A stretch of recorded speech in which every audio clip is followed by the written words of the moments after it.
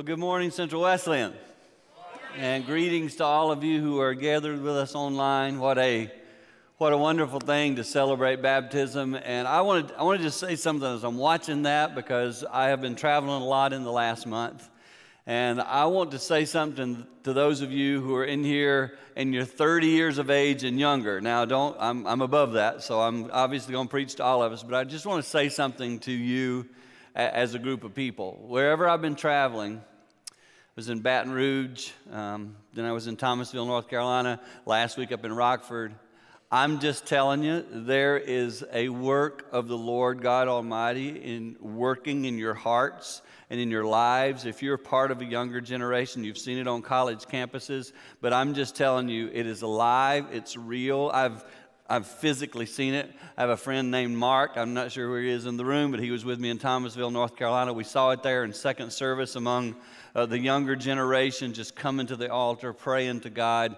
And I'm excited about seeing what God is doing in your generation, and I want to just celebrate that, and I want to thank God for moving among you. And this morning, as you're here, if the Lord begins to stir in your spirit, you go, I don't even know what that is. I'm just telling you, man can't create that. Man can't do that. Listen for that voice. Listen for that spirit. Be open to it. Don't let it frighten you. What's this moving inside me? It's just the Lord. He created you. He knows how you work.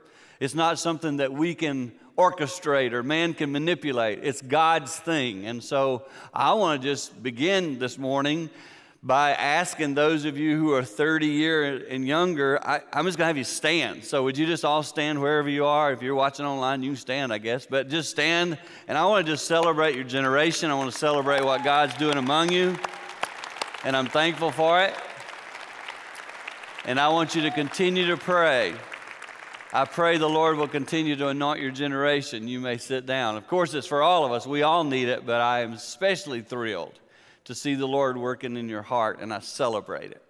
Today is the beginning of Pastor Craig Vibka and the central team here allowing me to come and be part of the teaching team. I was here many years ago as a pastor, but I got to tell you, for me to get to come back and to preach to you and to teach from the Lord's Word is a great honor for me. I want to tell you right up front, I have a determination in my heart to say the name of Jesus Christ more clear than I've ever said it, to point people to the name of Jesus Christ as their hope more than I've ever said it, to be able to teach from you from the Word of God and let His Word speak. This book is truth. This book is what I teach from, and I'm praying that the Lord will, even this morning, use this book to speak into your life. And I want you just to open your heart to whatever it is He would say to you. I am not going to try to trick you into following Jesus. I'm not going to try to say the right words. I'm just going to preach and pray that He does the wooing. So if I go back, it's probably 20 years. I was able to go out and do something with a gentleman that his face is coming up on the screen. Many of you will recognize this man. His name is Coach John Wooden. I visited him when he was 93 years old. Coach Wooden was the coach of the UCLA Bruins. He won 10 national championships. He won 7 in a row, coaching people like Kareem Abdul-Jabbar and Bill Walton, for those of you who follow basketball. Coach Wooden invited us out to spend a day at his home, very simple, very humble home in California. Flew out there, arrived at his front door, knocked on the front door. Coach Wooden himself at 93 opened the front door. We walked into his house. His wife Nellie had passed away a few years before that, so he lived alone. And I remember just walking into Coach's house, and there's just this, man, this is an older gentleman who has had a great impact in our world and a great impact on the sport of basketball, which I love. And I remember just getting to greet him and meet him. And then I said, Coach, can I just walk around your house? He's like, oh, yeah, Dan, go for it, whatever you want to do. And I started walking around, and there were trophies here that he had won. There was a letter here from a president that he had framed. There was a memorabilia Tiger Woods had sent him. There was a letter from Mother Teresa. I mean, there was hardly anything the man didn't have. His house was full of all that kind of stuff. But I got to tell you, meeting him, he was not caught up in that stuff. He was simple. He was humble. I sat right beside him. I remember reaching over and I remember holding his knee. I remember touching his knee as I would talk to him. And I'm telling you, at 93, it's a knobbly knee. But I would ask him questions. He would just answer so simple, so humbly. And I remember after we left California that day, getting on the plane on the way home, I remember taking out and just writing as many notes as I could of things he had said. It was just like, oh. He made these sentences. At 93, he made these profound sentences. He didn't say things quick. If you ask him a question, he would contemplate a moment. Then he would say something. And I remember writing down as much as I could remember.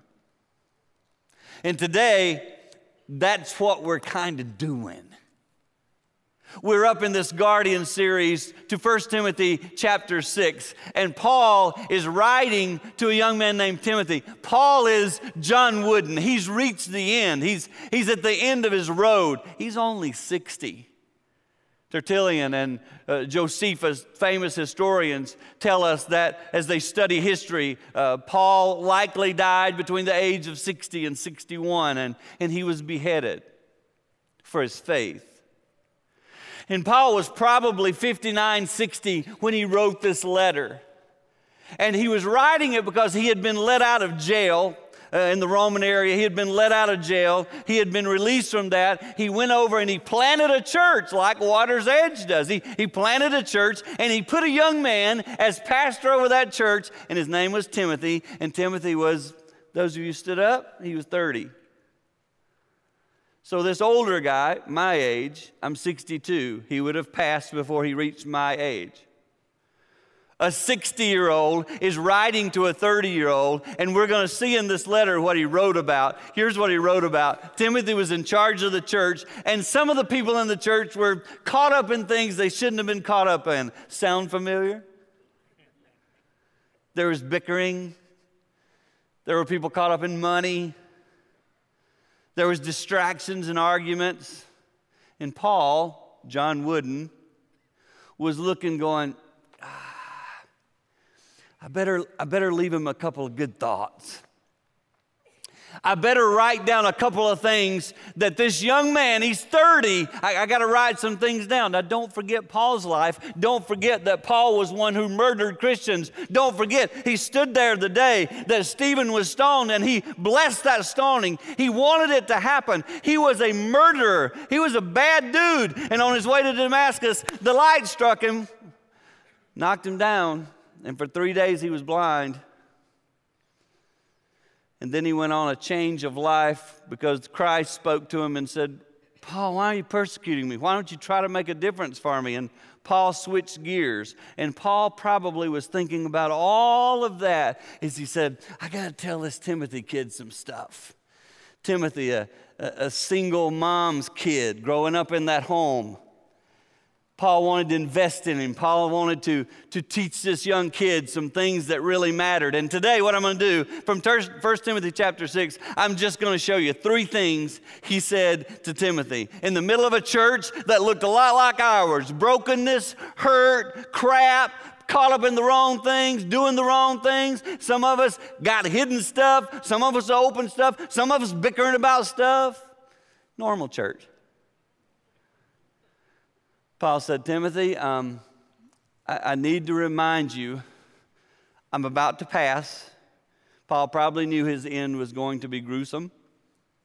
And he's like, I better tell this kid to hang in there and persevere. And so he writes several things. Now, I want you to really listen. Those of you who are my age today, I want you to listen. But I'm going to challenge those of you who are 30 and younger, this first point that I bring up. It's hard to get at your age because it makes no sense. It makes more sense where Paul and I are. It makes more sense sitting here that I would say what I'm about to say to you today. At 17, 19, 30, this phrase isn't real catchy, but I want you to listen. I want you to listen for the same reason that Paul wanted Timothy to listen. Here it is. It's coming up. It's very simple. Paul said this, godliness with contentment is great gain. For we brought nothing into this world, and they will take nothing out of it. That sounds like a dude who's right near the end of life, and he's just listen to me. The stuff you're chasing, young man, doesn't matter as much as you think.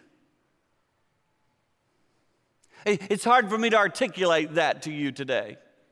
But as I look up there and I look at that phrase, I think what Paul is saying, you can chase contentment all you want, but unless you find it in godliness, you're just going to come up empty. And then he goes on to say, nothing you have attained will be taken with you. This morning, on some of your fingers in this room, there's a crazy nice diamond ring. There's an incredible pendant hanging from your neck that it's worth so much money.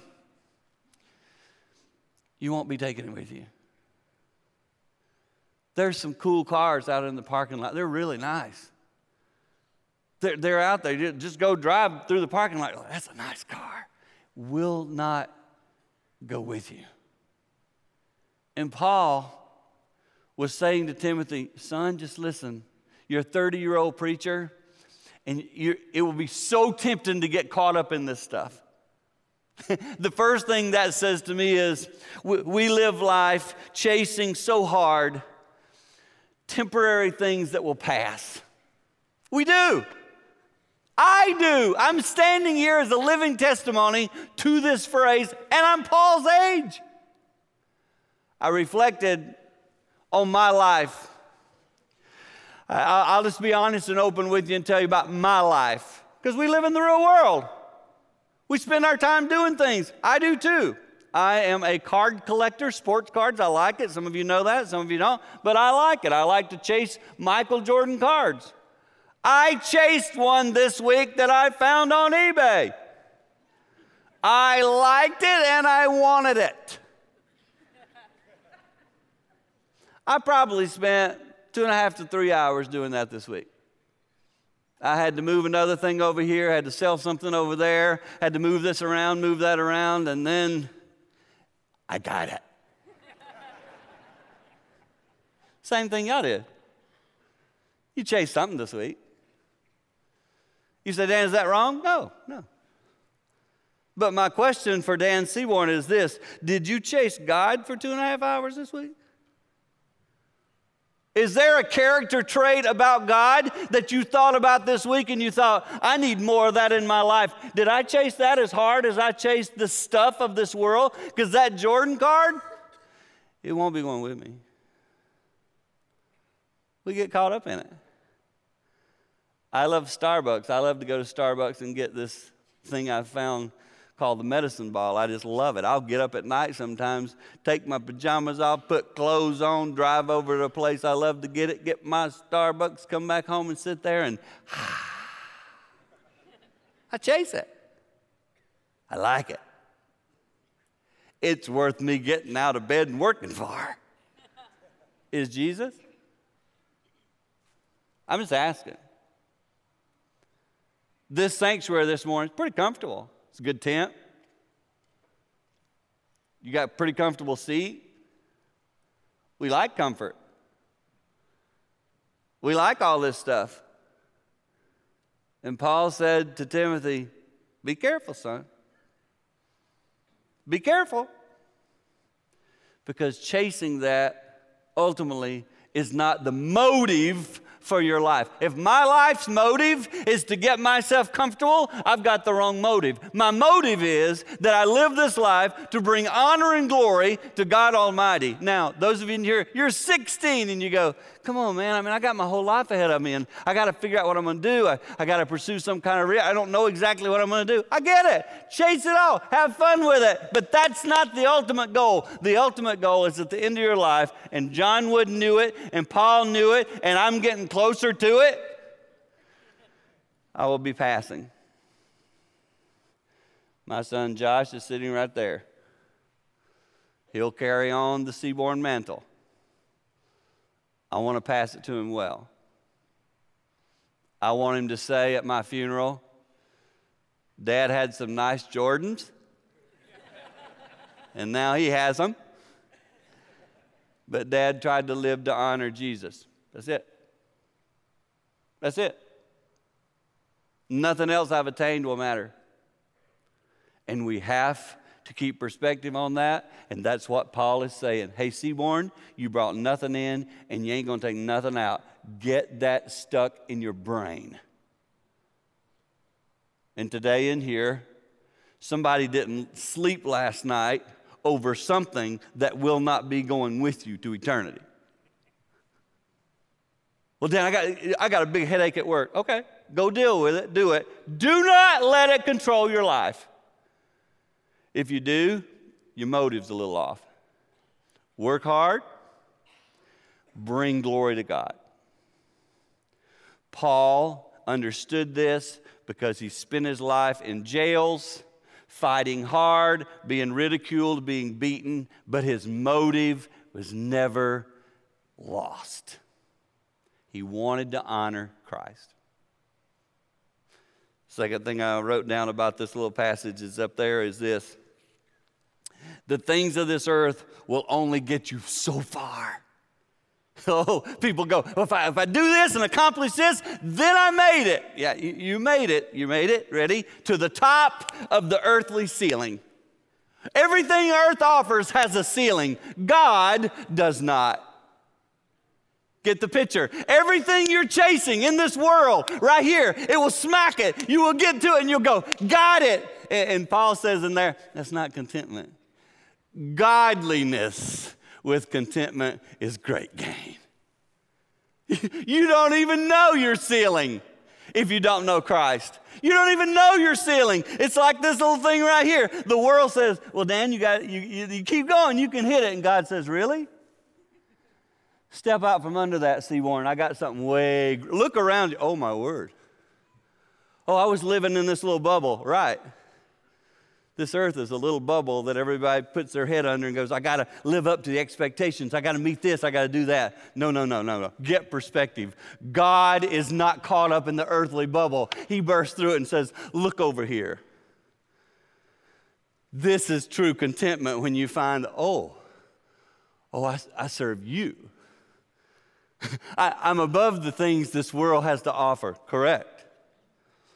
Don't get trapped by earth's small ceiling. It limits us.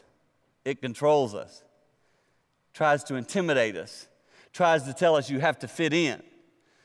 And God says, I don't have limits on what I can do with you. I am your God. I will use you. And Paul knew, you ready? Paul knew what preacher's life was like. People love to control preachers. People love to put pressure on preachers. I grew up with it. I watched it. Paul would have said to the pastors in my home church, those people are being critical. Those people are focused on things that are not eternal. Rise above it. I've reached a place in my life. When I pastored here at Central full time, I definitely needed your approval. I definitely wanted you to like me. I definitely could not see that about myself as clear as I can see it now. I'm here this morning and I'm going to preach God's word. If it offends you, I really don't care. Because I am here to teach and to preach what I believe God's word says. And it ought to be uncomfortable every now and then because we're sinners and we need to be saved by a powerful, anointed, holy God. And if we don't see that and we don't understand that, then we're missing something.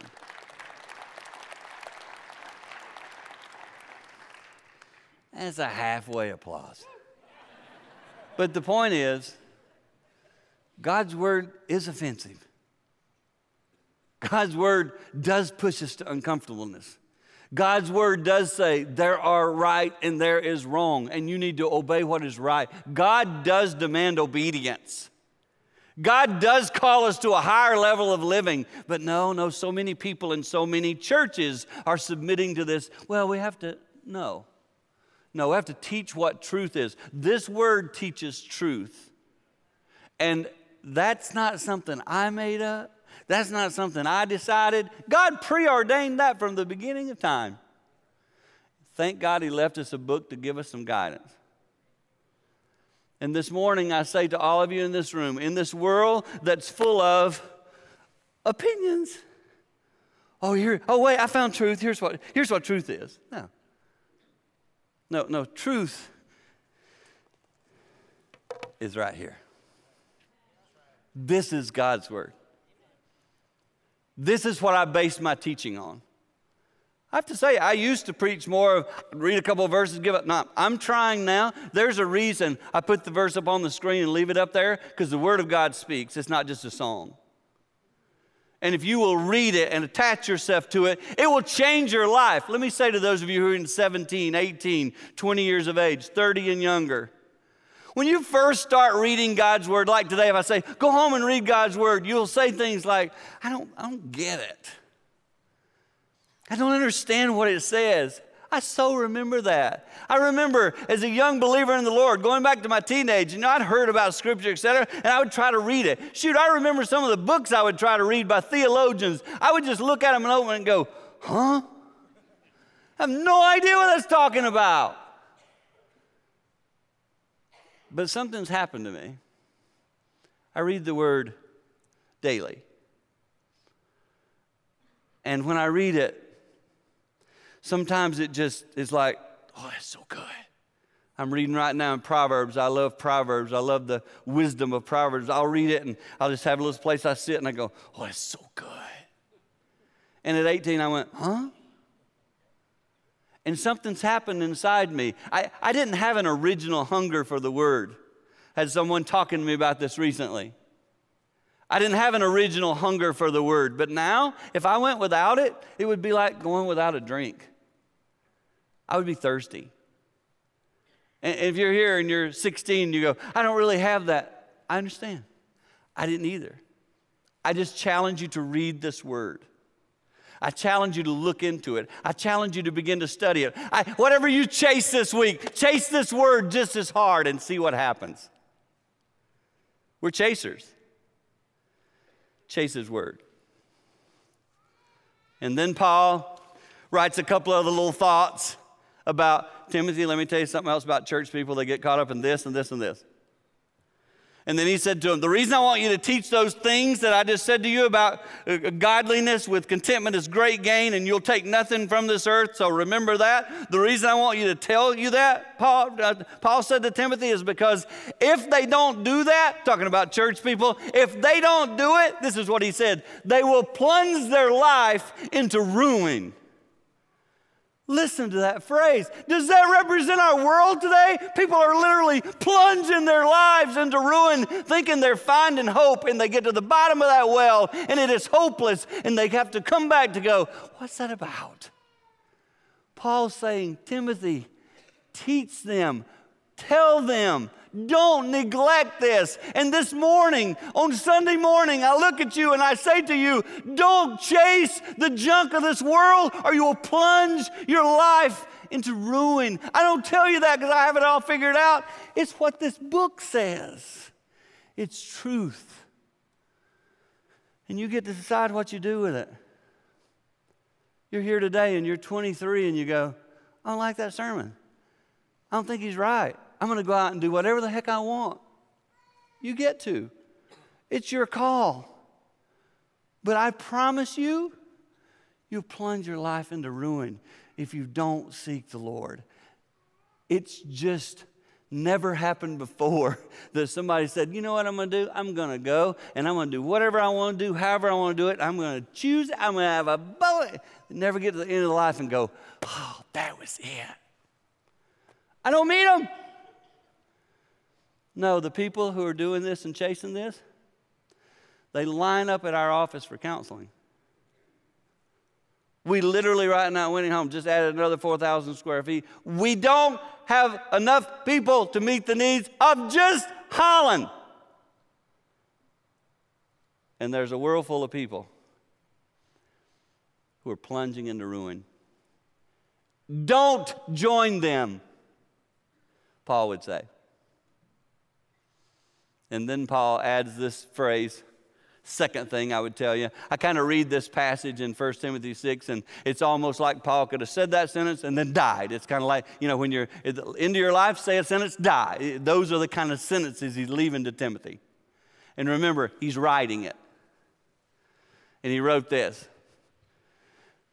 You, man of God. So Paul, writing to Timothy, you, man of God, flee from all this. I found it so interesting. Did you guys hear the second question asked of everyone right before they were baptized? Will you run from this? This morning, literally doing this. Love it. Flee from all this. Pursue righteousness, godliness. Don't run past the word. Stay with me. Faith, love, endurance, and gentleness. I would just like to let your mind sit here a moment. Look at those words. Does that represent your week?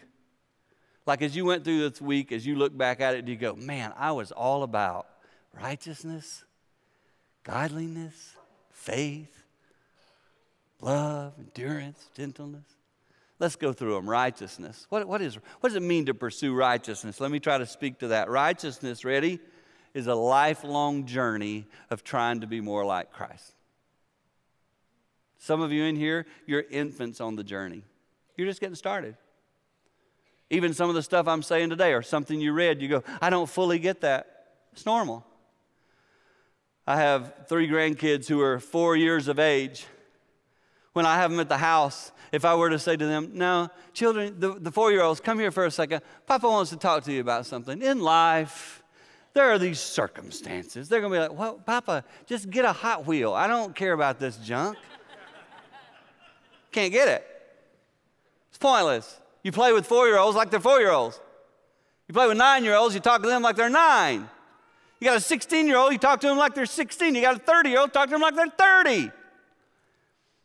Righteousness is going, God, I'm 4, I'm 9, I'm 11, I'm 55.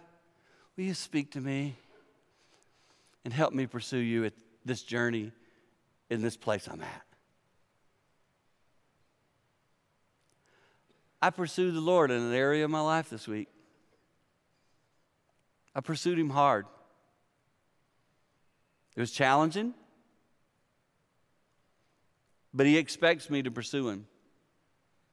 He doesn't expect me to get to a place where I go, well, I've arrived. Paul is not writing, hey, Timothy, I've arrived. He didn't say that. He said, I'm going to tell you something, son. It's a lifelong journey. I guess I would ask you the same thing was asked of those in baptism. By God's Holy Spirit and with His power, will you leave here today and try to pursue Him in righteousness for the rest of your life? Will you? I mean, you get to answer the question. Will you? This is not easy. You can't just go, yep, got it. No, this is a big deal. Will you pursue righteousness? Because there will be a lot of things fall off you if you pursue righteousness. And then the next word is godliness. They look the same. Righteousness, godliness. No, godliness consumes righteousness. Like godliness is above righteousness and kind of grabs it and pulls it in.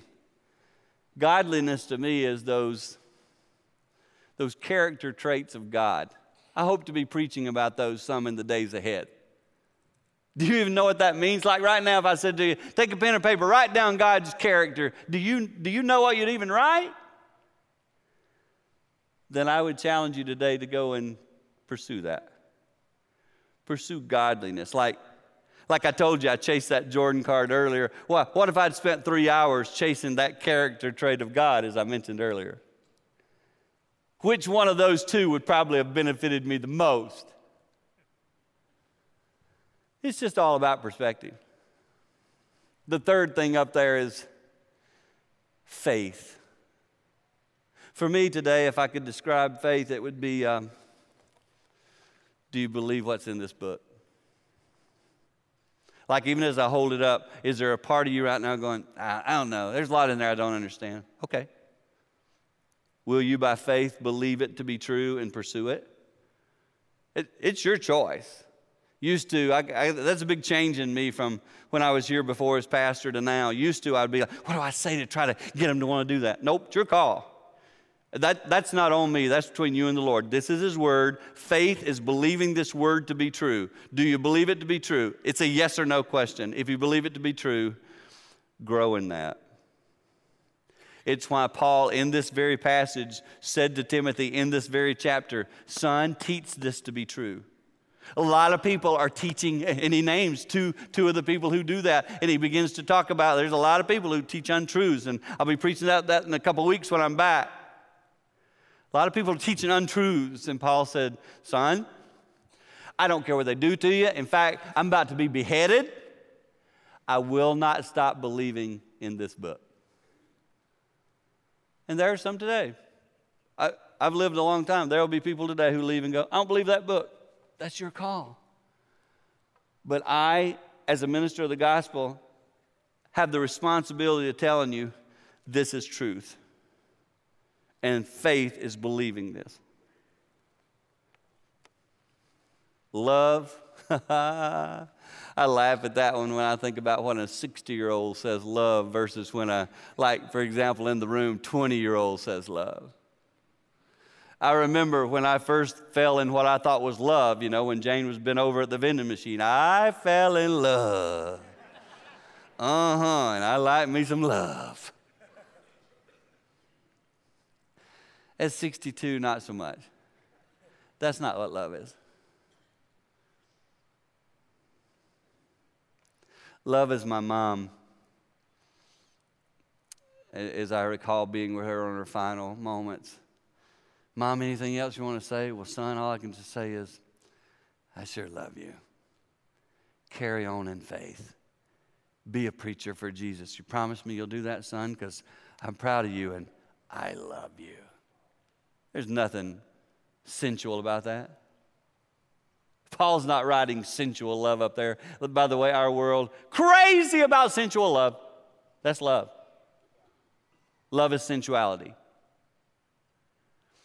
That's one of the definitions of love. Agape love is what Paul is talking about here. It is a deep, penetrating. It's me at Christmas when my kids now say to me, Dad, what do you want us to get you for Christmas? Love each other. You won't get Daddy any greater gift than loving each other. That's what 60-year-olds say. That's what Paul was saying to Timothy. Hey, son, love people. Because there's going to be people in that church, son, you ain't going to want to love them. They're going to tick you off. There's people even sitting in here today. There's somebody else. This church is big enough that there's a reason you sit in this section because somebody's in that section. Love them. Well, they're hard to love. Yeah. I think it would have been pretty hard to be Jesus hanging on the cross and look down at love with the people who were killing him. But he did it. Love. And then endurance. You think Paul knew that one? Run the race. I mean, he's the one that wrote it. Prize laid up. Finish the course. Don't give up. And then he finishes with gentleness. Those of you who know most of the books that Paul wrote in the Bible, I don't know if you know this or not, but the books in the Bible, the way the Pauline epistles are in the books of the Bible, the order they're in is because they're in there from longest book to shortest book. That's why they're in the Bible that way. It's not chronological. So when you read sometimes Paul, you'll say, oh, he's been a little rough there. Oh, he's gentle there. Oh, he's rough there. He's gentle there. If you take and read Paul's books actually in chronological order, he goes from being pretty tough to pretty gentle at the end. The 60-year-old Paul was saying to Timothy, there's going to come times in that church, son, when you're going to want to go off on somebody. Be gentle. I would challenge those. I've pushed those who are 30 and younger to think this morning. I would push those who are my age, 60 and over this morning. I would say to you, be gentle as you come toward the end of your life. It's easy to go the other way. I've met people who are 60 and 70 and 80. They just get gnarly. They get hard to be around. They get sure they're right about everything. And you kind of don't like being around them. For those of you who are that way, you kind of feel yourself going that way, let me tell you something. You're probably choosing to get to a nursing home quicker. Be gentle with your family. Be kind. They will make your final decisions. And Paul had reached a place where he's kind of like, hey, chill a little bit, man. Be gentle. And then Paul, I'm going to close with my favorite part of this passage. If you're writing, if you're keeping notes, if you're looking at your phone, I'm going to ask you to stop for a second because I'm going to show you something that Paul did at the end of this chapter that we have lost in our culture. We've lost this. What I'm about to do in 2023, I'm going to repeat what Paul said to Timothy at the end of the chapter. We have lost this in our chapter. Let me tell you what we've lost. Reverence for God and who He is. We've brought God down to our size and made Him to look human. Well, He's like me. So we have people in our culture even name themselves the God or give themselves God status or say, I represent and speak for God. We have people who do that. Oh my goodness gracious. We have lost understanding His authority. You are breathing right now because He allows you to. You are able to be alive today because He has not yet chosen your death day to be upon you. God is God and you are not. And we have lost this in our culture. And Paul gets to the end of Timothy chapter 6 and he writes this phrase, Timothy, God is the blessed and only ruler, the King of kings and the Lord of lords, who alone is immortal and who lives in unapproachable light. As I get to that phrase, remember I told you, I wonder if Paul is reliving the day on Damascus that he was knocked down by a light. I wonder when he wrote that if he's going, oh, and I remember that. See, we say about God, oh, when I get to heaven, I'm going to ask God some questions. No, let me show you what you're going to be doing. Oh, wow, oh, I bow down. You aren't going to be doing what you think you're going to be doing. He lives in unapproachable light. You say, well, that doesn't even make sense. Let me help it make a little more sense. I was driving the other day, and the sun was right in front of me. I can't look at it. I mean, I can glance at it and look away, and then you got that spot. But you don't stare at the sun. If He can create something you can't even look at, how mighty must He be? How much greater His light must shine. Look at the next phrase. No one has ever seen or ever can see. Ladies and gentlemen, we've lost this in our culture. God is God, and we need to humbly say, Father God, on this Sunday morning, you reminded me again, you are in control. And I thank you for a dude named Paul who told Timothy this so we could get in on it and we could know that is our God. If you get this, I'm just telling you, if you get this, it changes the game in your life. You ain't caught up in all the things that many of you walked in here caught up in. Some of you came tripping and stumbling into this service this morning. You can go out on sure footing if you figure out God is God and you need to put your complete life at His disposal.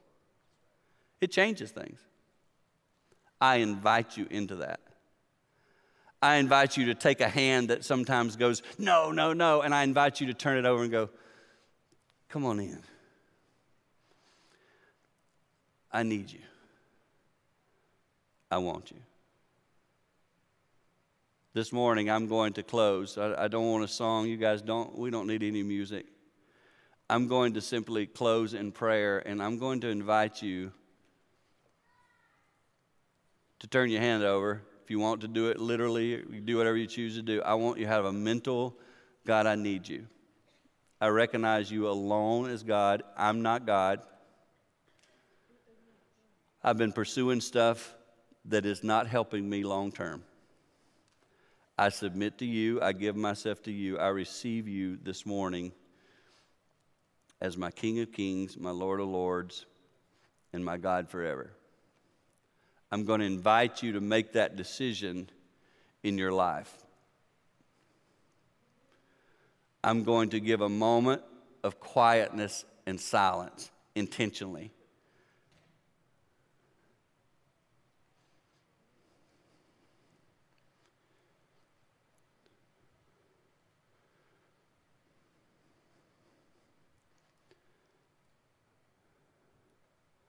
Lord, I ask over this audience this morning and those online, speak truth into their hearts and lives. If someone here has a life that is in shambles, help them to see, starting with you, they have hope to turn it around. A teenager who needs you this morning, speak into their soul. A kid here has felt a wooing in their heart because they're chasing something in this world already that is tripping them up. Help them to yield to you. Dads, moms, grandfathers, grandmothers, we yield our families to you. So often we want to control it all. It's not ours, it's yours. Speak into our homes. Speak into our lives. These things on our fingers, these pendants on our necks, these Jordan cards we chase, help us enjoy this world. But God, since we're not taking any of it with us, help us to be eternal minded. Go with us today. Help us keep our priorities in order. And we give you this time. In Jesus' name we all said, amen. Thank you for your attentiveness. May the Lord bless you. Next week we begin the next part of this series. And go in peace. May Jesus watch over your day. You're dismissed.